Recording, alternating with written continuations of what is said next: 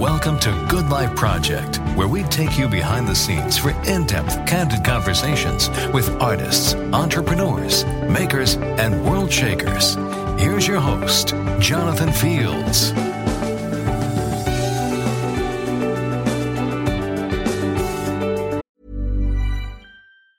When you're ready to pop the question, the last thing you want to do is second-guess the ring. At BlueNile.com, you can design a one-of-a-kind ring with the ease and convenience of shopping online. Choose your diamond and setting. When you find the one, you'll get it delivered right to your door. Go to BlueNile.com and use promo code LISTEN to get $50 off your purchase of $500 or more. That's code LISTEN at BlueNile.com for $50 off your purchase. BlueNile.com, code LISTEN.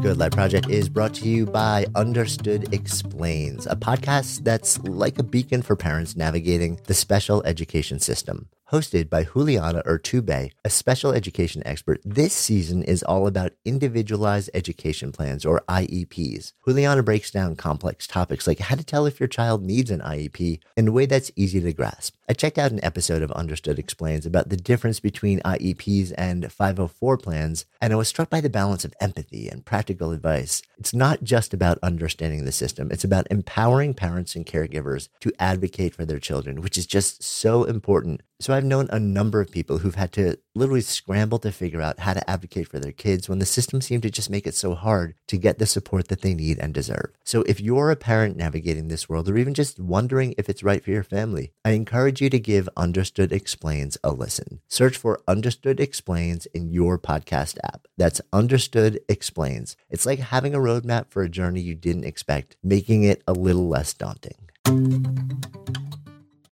Good Life Project is sponsored by LinkedIn Ads. So as a business-to-business marketer, your needs are unique. B2B buying cycles are long and your customers face incredibly complex decisions. So isn't it time you had a marketing platform built specifically for you? LinkedIn Ads empowers marketers with solutions tailored for B2B. Imagine having direct access to 1 billion professionals, including 180 million senior executives and 10 million C-level leaders. With LinkedIn's powerful targeting tools built for B2B, you can drive serious results. LinkedIn Ads generated 2 to 5 times higher return on ad spend than other social platforms in the technology space. We've actually tapped the power of LinkedIn Ads a number of times ourselves, and the campaigns have been really successful. If you're ready to revolutionize your B2B marketing, try LinkedIn Ads with a $100 credit on your next campaign. Terms and conditions apply. Go to linkedin.com/goodlifeproject to claim your credit. That's linkedin.com/goodlifeproject, or just click the link in the show notes. Terms and conditions apply. Hi, I'm Jonathan Fields, and this is Good Life Project. My guest today is Jesse Kornbluth, who writes and founded headbutler.com. It's sort of this incredible cultural concierge website. And he also is an author, former contributing editor to Vanity Fair, contributor to New York, a whole bunch of amazing media outlets, editorial director for a number of years at AOL, and all-around cool person. So great to be hanging out. I'm extremely happy to be right here. It's so much better than all those things you talked about. Why? Well, people say, oh, head butler. But, you know, the point is, after a certain age, you can't say freelance writer. It's just like, no one wants me, right? Right. Well, that's like me saying entrepreneur. Right. You have to have a brand, right? Right. You have to make it easy. I mean, I once asked John Cheever, I said, what does the Pulitzer Prize mean to you? And he said, absolutely nothing. But it makes you into shredded wheat. It makes it easier for other people. Nah. So people say, oh, head butler, and they ask you the things, and they try and get in. And I thought, you know, if you knew, right? If head butler were what I did, we'd be living in the park. Head butler is what I do because I can't help myself, because I went to a school where you wrote a daily theme, and I believe in that. And also, as I said, because I fell in love as a kid with a guy named Pico della Mirandola, known to all of your viewers, a Renaissance scholar who at age 23 said, I will write about all human knowledge in 900 essays. And I thought, that is so cool. And did he? Yes, he did. He did. And I thought, so I'll write, maybe I can like 900 books, movies, music. And then I'll stop. And now I'm at like 2,000 and there's no end to it. You're like, damn, it's just going to go on forever and ever and ever. But what you don't have in all those things you described is real communication. I mean, I'm really good virtually, right? I mean, I've I've got that personality that's good on the page, and I'm responsive to my readers. But there's a hierarchy, which is, for me anyway, virtual relationships good. Phone, you're already on the downhill slope, and then you meet. And where can it go from there? I mean, it can go up, but it generally will also go down. Because people can be so annoying. But when they're at a remove, I have these best friends I've never met. It's great. And a lot of them. So enough of them. But it's nice to be with you, right? Because it's so vivid for me. It's so much, it's so unusual. And so already I'm loving this. Well, and as am I. But it's a really interesting sort of jumping off point because I, like you, spend a ton of time online. Like I write, I do other stuff, but a huge amount of my conversation, my interaction with people is, digits. And it's a radically different experience when you get in a room with somebody. And I think we're losing that to a large extent. I know you have mixed feelings with being face-to-face with people, but there's a certain amount of humanity that I think is going out the window because so much of our default conversation is not face-to-face anymore. We are. Look, for everything you gain, you lose something else. A poet I love wrote, "How bright a light there must be to cast so dark a shadow." Right? So for everything you're given, something is taken away. So yes, for me, the problem is that this is so, as I say, so vivid that my enthusiasm for it is often inappropriate. You say, well, what's this guy's problem? Has he been in like a jail for 20 years? But it's like, go. I used to say, let's go out and eat some people. It's like, and eat some people? Yeah, because they don't know. They're going through their day. When I worked in an office, which I did only once. A non-recurring phenomenon, if ever there was one. I didn't know when you got work done. You're either flirting or in meetings, right? And I'd start to work at 5. Right. This isn't what I wanted to do. It is a little bit of a bizarre thing. So you've been out of, was that one office setting? Was that the AOL thing? Yeah, which was immense fun the first year because there was no adult supervision. I could create. And you remember at the end of Butch Cassidy? I know you do. When they go to Bolivia and they're trying to get hired on this wagon train to protect the gold. And the guy says, "Can you shoot?" Sundance says, "Yeah, maybe I can shoot." And he tosses it up in the air and he misses the bottle. You can't shoot. Sundance says, "Can I move?" And the guy tosses it up in the air and Sundance jukes around like, a tight end who just scored his first touchdown. And he shoots the hell out of the thing. It's just shards of glass. Right. And he says, "I'm better when I move." So for me, the absence of adult supervision was great. And then the second year, as I say, a Taliban of white male MBAs swept in. And that was the end of it. So because that was 2002-ish? No, I was there for the golden years. And for 5 splits, 5 stock splits. Yeah. But I was there from 97 to 2002. And I was brought there to help transform a tech company into a media company. Right. Note to self, can't be done. Well, and apparently, as we all see in the public, too, it's been an interesting time there. Well, but it was so interesting because it was the exact thing we're talking about. We had the magic sauce, which was a community, and we walked away from it. I remember being in a meeting where we had a group called Jewish Singles. We had 70,000 of them. And so, well, we need to kick them off the service. Why? We don't know how to monetize this. To monetize this, we have 70,000 people paying 24 hours a month. Right. What more do you want? But that's not how MBAs think. So it was very instructive. But I also wouldn't generalize from the experience. There are better companies than this. Yeah. It's also interesting because it brings a conversation to this idea of, and we were just talking about this before, and you're asking, like, how do you monetize this? And how do you monetize conversations online? How do you monetize building community online? As more and more people are, I think, striving to find community online, or they're having trouble finding it locally and they're going online. And then you have people trying to figure out, well, if this is what I'm doing a lot of the times, how do I thrive? How do I flourish doing this? Which kind of circles around to an interesting question about you. So, Head Butler. I just interrupt. Yeah, go ahead. That's a spectacularly bad idea. Right. Monetizing people's dreams and hopes. There are greater degrees of exploitation, white slavery and, the sex trade. But really, you have people at their most vulnerable reaching out to other people, and you are thinking, okay, how can I take this to a VC? I mean, if that's what your aim is, right? Right. Then I hope you fail. I mean, there may be a way to monetize it, but I haven't seen it, and I'm not particularly looking for it. Sorry to interrupt. Back to No, you. go ahead, because it's a really interesting conversation, right? So then how do you take somebody and inspire them to devote their heart, soul, and potentially resources to building the container even, to create that gorgeous, flourishing community and take time, money, and energy away from something else? Like let's go deeper in the conversation. Well, curiously, this is the book I'm writing next with two very bright women. Okay. So I can't tell you the answer. You have to pay me for the answer. That'll be $24.95. Oh, my hopes, my aspirations. No. You're going to charge me for that? But the answer is, all you can do is empower them to be where they are and do what they need to do. They don't have to do it in your space. What ferocious ego is that? To say, I want to own this conversation. Right.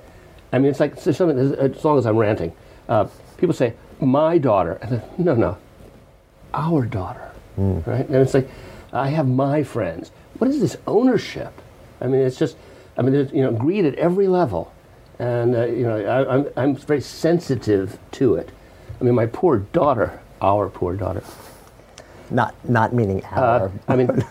The word journey drives me crazy.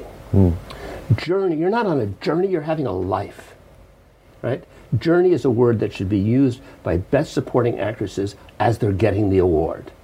I'd like to thank all the people who helped me get here on my journey, right? Yeah, fine. I would have called it a career, but, you can call it a journey. So it's like, I think the language, the question you posed is a good one because everybody poses it. Right. It's just a bad question. Journey. There's some others too. Don't warm me up here. Yeah, the bigger thing for me is you obviously have a fierce interest in the impact of language, like on a level that most people just don't think about it. Wittgenstein, the limits of language are the limits of life. Anything, Wittgenstein also, anything that can be said clearly. Sure, language is how people screw us up. They make us do things that are against our interests or confuse us or dazzle us or paralyze us. I mean, mass media is one big bedazzlement. And if you know anything about anything and you watch a news show on TV, it's just like you're screaming at the set. I mean, it's like back in the days when you would watch, Nixon talk or Bush talk. You say, no. It's like you know better. And like you see Joe Scarborough, you say, really? Are you that stupid? No, you're not that stupid. You're being paid to be stupid. So, words are really important, and saying what you mean are important. I mean, a producer once told me, there's always more money, you only have one name. Stupidly, I believe that. I don't think a ton of people do. Well, it's interesting because words, on so many levels, both on a protection level, but also on a, words they're such a powerful source of creation. And direction and misdirection. And I think a lot of what you were just talking about also is words as manipulation to a certain extent, or words as trying to move people to a point of view regardless of consideration of like what the impact of that would be, but because of that, but not so much in the context of wanting, for lack of a better term, the greater good to unfold. Well, this is why I like the web particularly. My version of the web. What I do on Head Butler is the best version of me. Obviously, you only have to be with me for a few minutes to know I'm slicker than snail snot, right? I can do this. I have a little Jesse bot. Yeah. He can go out and be great. And people say, wow, that guy, he's so smart. He knows all this stuff, blah, blah. He's sort of an asshole, but, whatever. But what I'm doing on Butler is, I never do bad reviews unless I'm really disturbed about something, and then I do consumer warnings, right. And they're very short. No, I think everyone wants better. Everyone wants more light. Everyone wants to have a fuller life, and that's what I'm about. So essentially, when I'm doing the things look, some things you're just writing about this or that, but the things that really grab me, I want you to want them because, and I basically, you end up touching subjects where you're holding people's hearts in your hand, and they're holding yours, and that's so cool. I mean, I don't have message boards because I don't really want to have the trolls and the conversation. But I have a vibrant relationship with people who write to me. And I know when certain things come up. I mean, I did a piece, usually I can sell these pieces at the Times, couldn't. It's called Here Comes the Night. And I have 4 friends who died last year in their 60s. And I'm in my 60s, and I thought, pay attention. And I wrote this piece. And it was like I'd never written a piece before. You know, whew. And other people have had this experience, right? You know, suddenly the March of Death comes across, and there's the guy with the scythe. So those were amazing days, right? For a couple of days afterwards, just dealing with it. No. So yeah, I love that. That's incredible. But you know, if my intent is bad, that's not going to work. No. Because as you know, your readers are smarter than you are. The people who watch the show collectively are smarter than we are. Right. And so you really got to be your best. Yeah. Do you know that? I don't mean to go on, but you know the Salinger story about shining her shoes? No. The Glass family in the short stories have this show called It's a Wise Child. Right? They're all very bright Jewish children from New York. And the youngest one says, "I'm not going on. I don't want to go on." And the oldest brother, the one who will commit suicide, says, "You will go on. And you will not only go on, you will shine your shoes." He says, "Why do I have to shine my shoes? It's radio." He said, "You shine your shoes because there's a woman who listens to this show. And she sits on her porch in Kansas. And it's hot. And she's sweaty. And she could be overweight. And she could have a fatal disease. You do it for her." And from then on, he shines his shoes. And so that's how when I sit down at the Jewish piano or the Jewish keyboard or whatever it is I call it, this computer, and I'm about to hit that first note, I mean, I just sort of, throw it up and say, "Hold my hand." Yeah. Which, I mean, it's so powerful. It's amazing. It's so powerful for me to hear you say that because I'm much earlier in my own writing career. And that's one of my struggles. One of my struggles is to go to that place where I throw it up. It helps to be desperate. Okay, yeah. Things aren't bad enough for you yet. But to get to that level where you'll go to that place and be that raw and that vulnerable and that real and that true, and then bring that out. And well, it's weird. I now write liner notes for Paul Simon of all things, which is like so fun. Why not do that? Right. As a friend of mine says, who's a friend of Paul, said, "Remember, a B+ from Paul is not a passing grade." So, I work on them. And I just finished this novel, and I look at this book, I haven't for a while, and then I look at it and think, I don't write that well. Who wrote that? And this is a really bad analogy, but Paul said about Bridge Over Troubled Water, he said, "I'm really good." And everyone knows Paul thinks he's good. He said, "But I'm not that good. Something happened." So, you try and get in a place where something happens, and it doesn't happen every day. But all you can do is show up and try and do your work. I mean, that's what it is. And I know you feel it when that happens. You're not there. Yeah. I don't remember doing those things. I've looked at like the occasional piece afterwards, and I barely remember writing it. And there are those moments where you go to that place. But here's the trick, actually. I mean, if we can do a little writing class. I did a book with Twyla Tharp, and so I read all of her stuff. And her first book was called The Creative Habit. Right, great book. And it's, as you know, it's all about muscle memory. Right. There is no creativity. There is work. Right. And you do your work every day, and you have a shot. Yeah. But if you're sitting waiting for God to tell you your marching orders, good luck. No, I mean, and I completely believe that. I became friendly with Steve Pressfield a couple of years back. Right. His book essentially, it's got a whole book that essentially says that. He's like, Pressfield's a nightmare. He says, it's like rigid. Lose your wife, quit your job. If you want to do this, do this. Yeah, I mean, what's so funny is like, and Pressfield in real life is actually a very loving, gentle guy, but he writes with a huge amount of bravado. But I think there's so much mythology around that, right? It's just like, that it's just the muse will hit at any random time, and that's when you create, rather than, you show up every single day, and it's almost like it may happen, it may not, but like your job is to show up and do the work. But I've talked to people, and they're like, who are prolific and have written some really good stuff or created or painted. And there's a radically different, people war over this. People lie about this, I think. Maybe that. Mark Knopfler told me that Chet Atkins told him, you should, that's a double name drop, you should fall asleep with the guitar in your hand. And Knopfler, as you may know, I believe, fired his brother from Dire Straits because he didn't feel he practiced enough. Did he really? So I have heard. But no, people want the magic. No one wants to do the work. Right.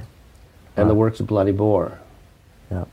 But on the other hand, if it's what you're, once you know what you're supposed to do, life gets a lot simpler. I don't think I can do anything else. I think I'm without talent. Ryan Reynolds here from Mint Mobile. With the price of just about everything going up during inflation, we thought we'd bring our prices down. So to help us, we brought in a reverse auctioneer, which is apparently a thing. Mint Mobile Unlimited Premium Wireless. How to get 30, 30, bit to get 30, bit to get 20, 20, 20, bit to get 20, 20, bit to get 15, 15, 15, 15, just $15 a month? Sold! Give it a try at mintmobile.com/switch. $45 up front for 3 months plus taxes and fees. Promo rate for new customers for limited time. Unlimited more than 40 gigabytes per month. Slows full terms at mintmobile.com. Since 2013, Bombas has donated over 100 million socks, underwear, and T-shirts to those facing homelessness. If we counted those on air, this ad would last over 1,157 days. But if we counted the time it takes to make a donation possible, it would take just a few clicks. Because every time you make a purchase, Bombas donates an item to someone who needs it. Go to bombas.com/ACAST and use code ACAST for 20% off your first purchase. That's bombas.com/ACAST, code ACAST.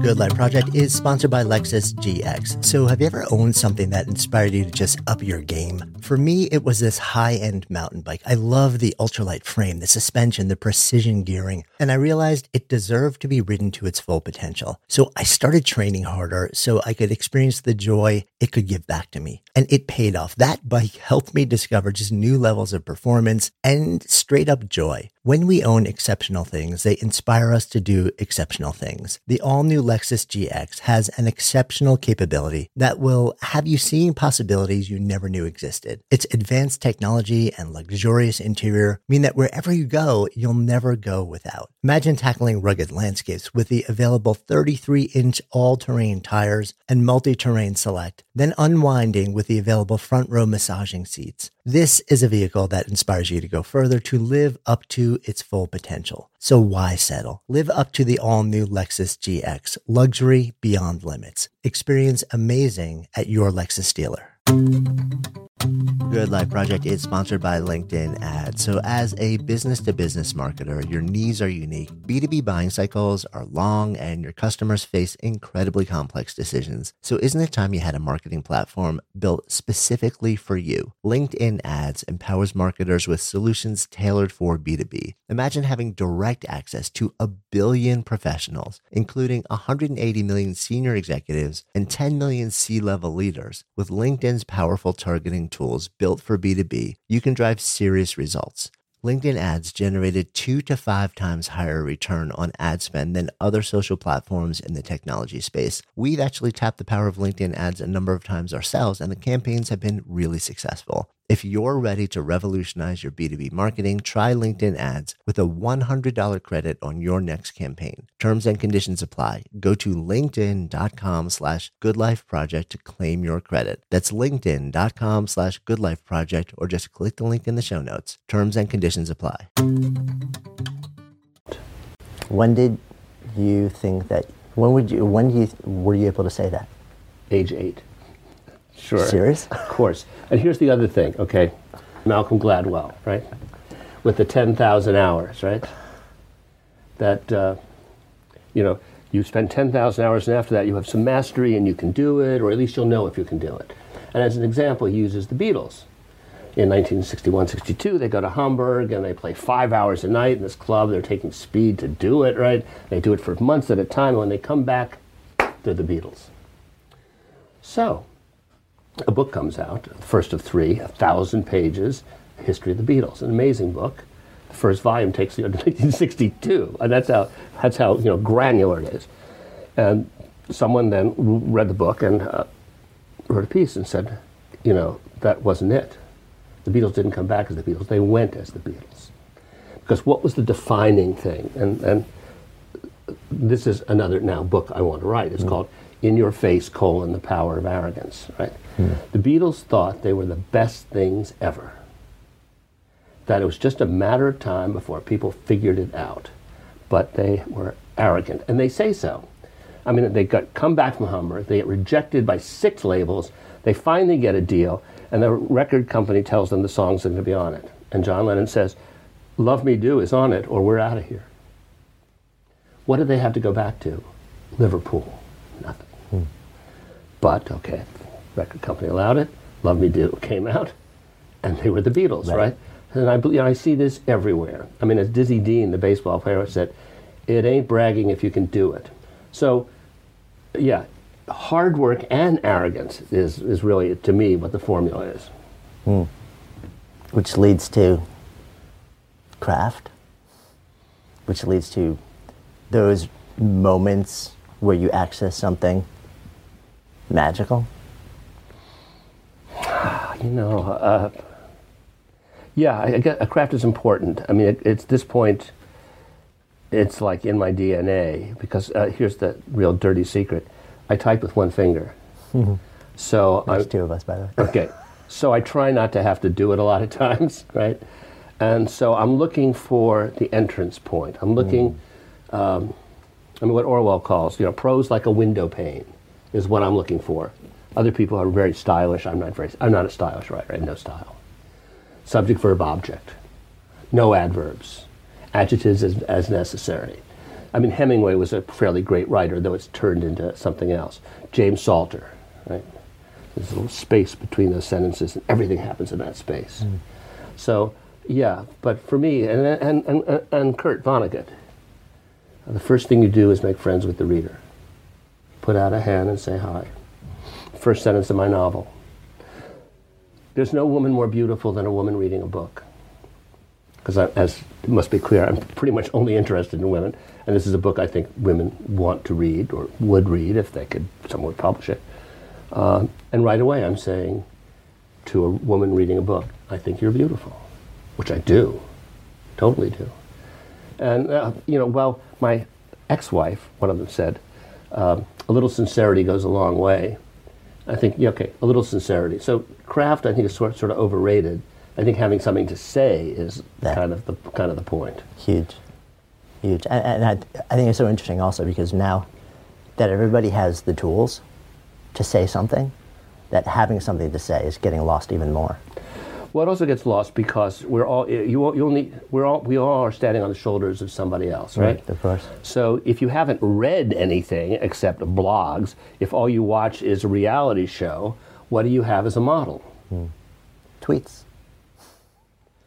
Well, tweets are haiku. I mean, actually, there's some tweets. I know. I've actually seen some incredible creativity within the context of that. But I don't think I could commercialize. I don't think I could monetize, to use your word, tweets.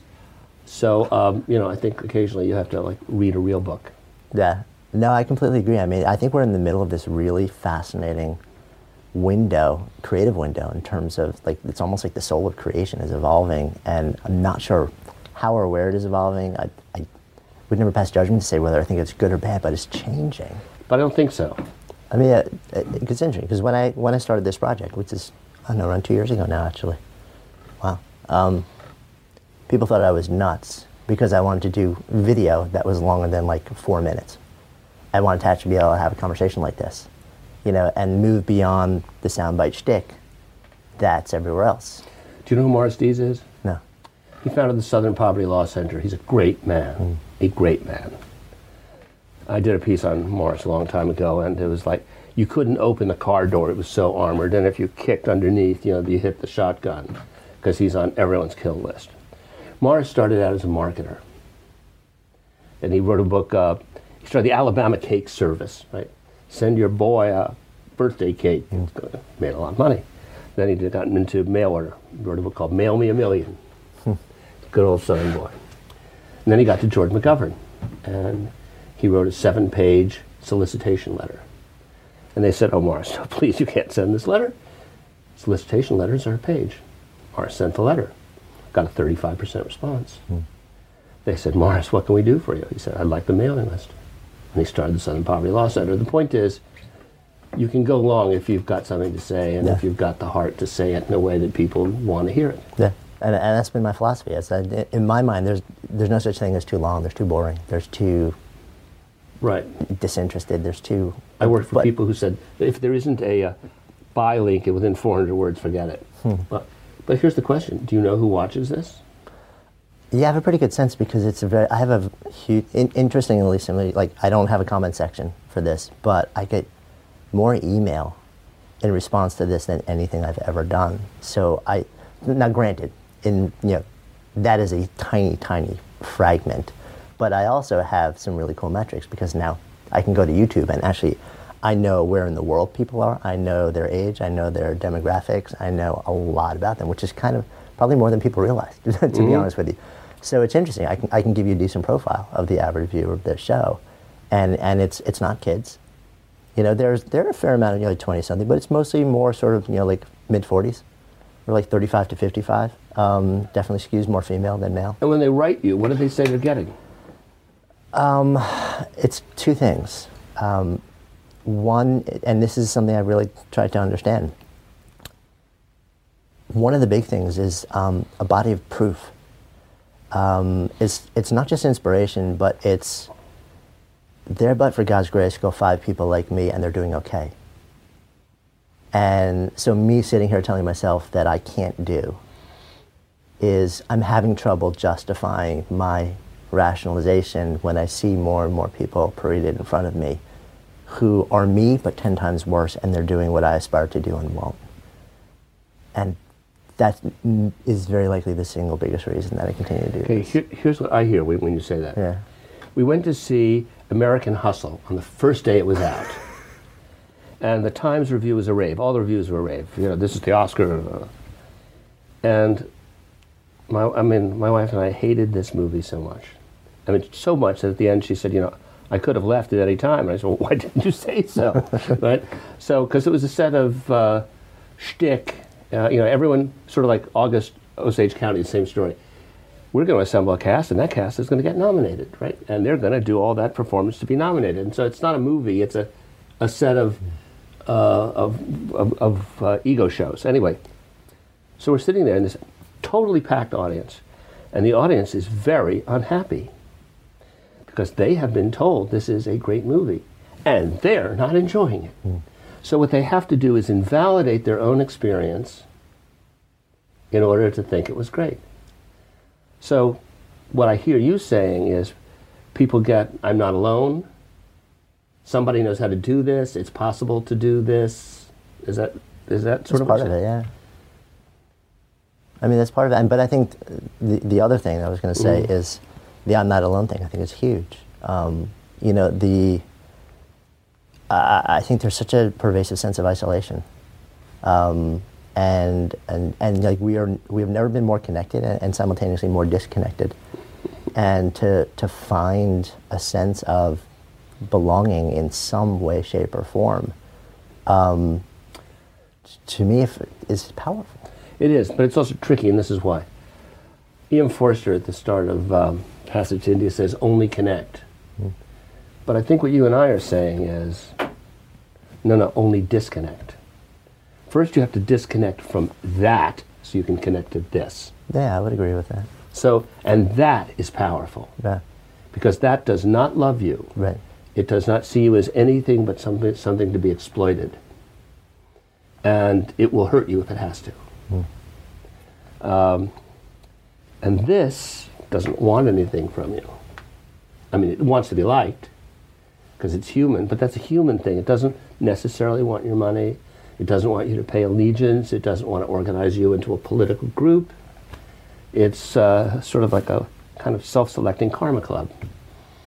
Good Life Project is sponsored by Lexus GX. So have you ever owned something that inspired you to just up your game? For me, it was this high-end mountain bike. I love the ultralight frame, the suspension, the precision gearing, and I realized it deserved to be ridden to its full potential. So I started training harder so I could experience the joy it could give back to me. And it paid off. That bike helped me discover just new levels of performance and straight up joy. When we own exceptional things, they inspire us to do exceptional things. The all-new Lexus GX has an exceptional capability that will have you seeing possibilities you never knew existed. Its advanced technology and luxurious interior mean that wherever you go, you'll never go without. Imagine tackling rugged landscapes with the available 33-inch all-terrain tires and multi-terrain select, then unwinding with the available front-row massaging seats. This is a vehicle that inspires you to go further, to live up to its full potential. So why settle? Live up to the all-new Lexus GX, luxury beyond limits. Experience amazing at your Lexus dealer. Imagine the softest sheets you've ever felt. Now imagine them getting even softer over time. That's what you'll feel with Boll & Branch's organic cotton sheets. In a recent customer survey, 96% replied that Boll & Branch sheets get softer with every wash. Start getting your best night's sleep in these sheets that get softer and softer for years to come. Try their sheets with a 30-night guarantee. Plus, get 15% off your first order at bollandbranch.com. Code BUTTERY. Exclusions apply. See site for details. Was standing with Donnie Graham at a conference a few years ago. God, I don't always name drop like that. I always do. Sorry. So I said, and I knew him from Harvard. Another name drop. But okay, I say, Donnie, you know how it is when you say the thing you never should say, but you always do. You can't help it. I said, Donnie, the things I believed when I was 19, I still believe them. He said, well, I don't. I thought, obviously you don't. I mean, I've read your newspaper. But it's and I think there are other people, and we recognize them, and when they appear to us, and what you're doing is, it seems to be creating a place where they kind of gather. Yeah, I think so. Yeah, and to me, I think that's what I aspire to do. Mm-hmm. And how effectively I'm actually doing that, I think, to me, is still an evolving. It's hugely scary because you don't know the end game. Right. I mean, do you ever read Childhood's End by Arthur Clarke? No. It's the greatest science fiction book ever, he said. The children are different. They're different. Mm. And the children all go in the forest, and they hold hands, and they form a chain, and they run through the forest, and that energy ends the world. It's quite very powerful. Mm. But it isn't the end you would have written. Right. So there's that Pema Chodron story, which I do in my book too. A family has one son, and they love him beyond measure. Right. And he falls off a horse, and his legs are crushed. And a week later, the Tsar's soldiers come and take everyone who's fit to be in the army, and he gets to stay. And Pema Chodron says, so the thing is this good or is this bad? Right. We don't know. And I spend a lot of time, thinking, because I'm a quick, judgmental, facile Jew, wait a minute, you don't know. And so I find myself not having opinions on all manner of things that I used to absolutely know what the answer was. Mm. I mean, we sat the other night with these people I'm writing with, and they told us the real stories of about 10 things, because they knew the real stories. They were in the room. They were consulting the CEO. They knew this, they knew that. No. I was like, God, are we children? I mean, I was cynical about those stories, but I had no idea what was going on. So I'm very tentative, but I do like the process. I do believe this is what we should be doing. I mean, I don't know, until I know a better thing to do, this is a good thing to do. Yeah, and I think it's part of why I wrote my last book, is that I seem to repeatedly go to a place, and it seems like you, and I think anybody who has this desire to create goes to this place of deep uncertainty and lives there for extended periods of time. And you have to go there because if you don't, then you're replicating, and I'm not particularly drawn to I want to actually bring something different out there. Not that there is something different, but my voice. Well, I hope people appreciate how hard it is for us to do this. Okay, in the following way. I was once at a dinner for 10 people, and I could do the name drop, but let me spare. Let's just say I was the least person in the room by a magnitude, right? Okay. And the hostess said, let's go around the table and use one word to describe it, each to describe ourselves. And it's indomitable, superior, unbeatable, and it gets to me and I say, ambivalent. Right? And I thought, and there it is, right? So the tricky thing is to be both accomplished and arrogant and ambivalent. I mean, to have all those things, you know, it's like, as we talk, it's like adding more ingredients to the recipe, but I mean, to me, I think the challenge is finding grace in uncertainty. You know, which parent children. I mean, that's fundamentally probably why I'm so drawn to Buddhism, actually. Yeah, I'm not sure though. The thing we call grace is grace. That's the thing. I'm not sure I'd know it if it bit me. I mean, I have a bias, and certain feelings come over me, and you know, there's the chanting and the this, and you know, but I'm not sure. You know, I'm not sure. Yeah, and I don't think. I'm sure language again. We're going to define it very differently. You know, for me,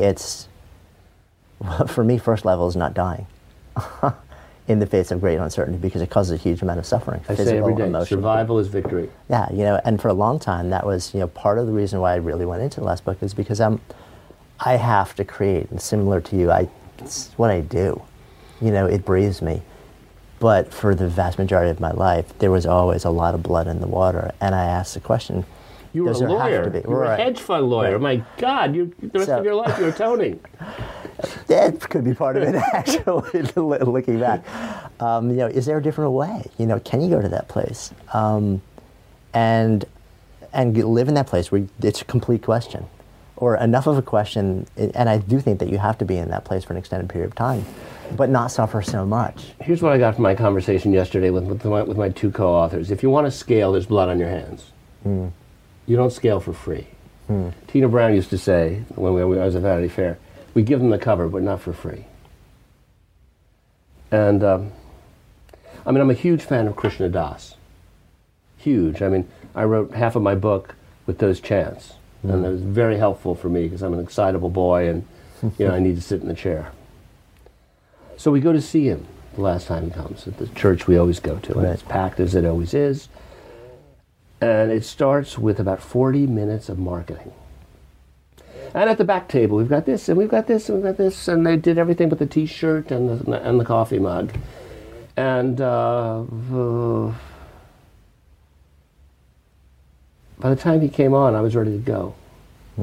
I thought, you don't need to do that. You let that happen. You wanted that to, I mean, Krishna Das wanted that to happen.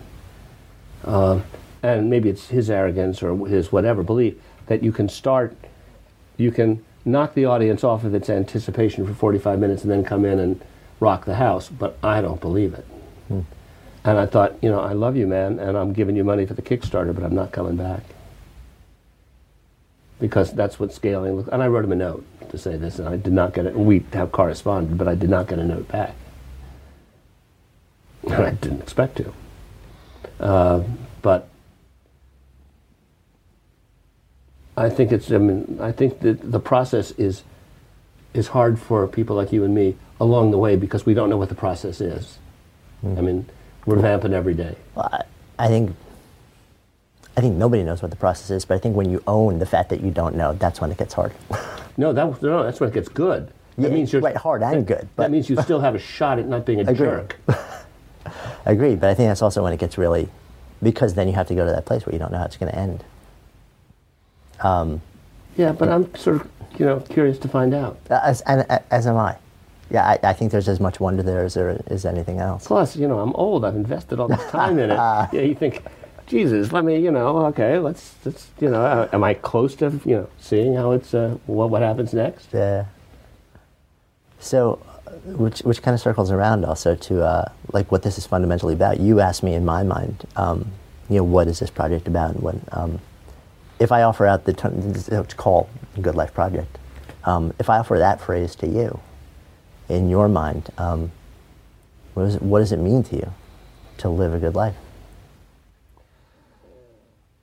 Oh, So, I've had an extremely full life. I mean, I've done lots and lots of things. I mean, the things you mentioned are just the tip, right? And I've had amazing experience, and I've had a ton of girlfriends, which is how I learned anything. I've learned nothing from men, learned everything from women. I got married for the first time at 40 and for the third time at 50-something. At 56, I became a first-time father. So, you know, everything's kind of at a skew for me. So comes my Harvard 45th reunion book. You know, and it's a big, thick red book for those in the audience who haven't had the luxury of going to Harvard. And, you know, people write stuff, you know, about themselves. And this was an unbelievably sad experience for me to read this book, because I thought they'd had really dull lives. It's Harvard, and they'd had dull lives. I mean, this is what it had come down to. Work, family, the boat, they're retired, they play golf, they've had some diseases, grandchildren, you know, it was like, whoa. This was the class of 1968 at Harvard. I mean, a cusp year, the huge year, right? I mean, this was, everything was up for grabs then. I mean, who you were, you had to figure out what that was under terrible conditions. So anyway, I go to write my thing, and I say, this, this, and this, and I'm doing this, this, and this. And then I say, thanks to the love of my wife, the forbearance of our child, and the support of my friends, I have finally found the life I wanted. So, you know, I'm a happy guy, and that's it. I mean, work and love, God, isn't that so original? But, you know, that's what it turned out to be for me. And so, I'm having a great time. I mean, I'm having a terrible time at the same time, right? I have written this novel that is so good, and publishers are running away because they're so scared of it, right? I mean, I would say, wow, they should be jumping on this. They'll make a fortune on this book, right? But, okay, and I could be hurt by that. I say, no, this is a judgment on them, not on me. I know what I did. If it doesn't sell by April 15th, I'll publish it by May 15th. That's the other thing I really wanted to say. The end of the gatekeepers, right? Before, you and I could not get traction in media. Or I did. I mean, I was on Today Show. I did everything. Charlie Rose, you know, I did all those things when I was younger, right? But you sort of age out, or you have the unpopular thing to say, and then forget it. But in the old days, right, there was an underground press, and then they hired those people, and then they became the New York Times. There were music bands, and they were the underground, and then they got hired by labels. You made a little movie, and you got hired by Warner Brothers. No more. You don't have to do that. There are these other distribution channels. So at the same time, I feel, you know, the old world is giving me a sort of mixed message. The new world is saying, go for it. Yeah. William Irwin Thompson in The Future says, at the edge of history, the wind is blowing in our faces. I like that. I love that.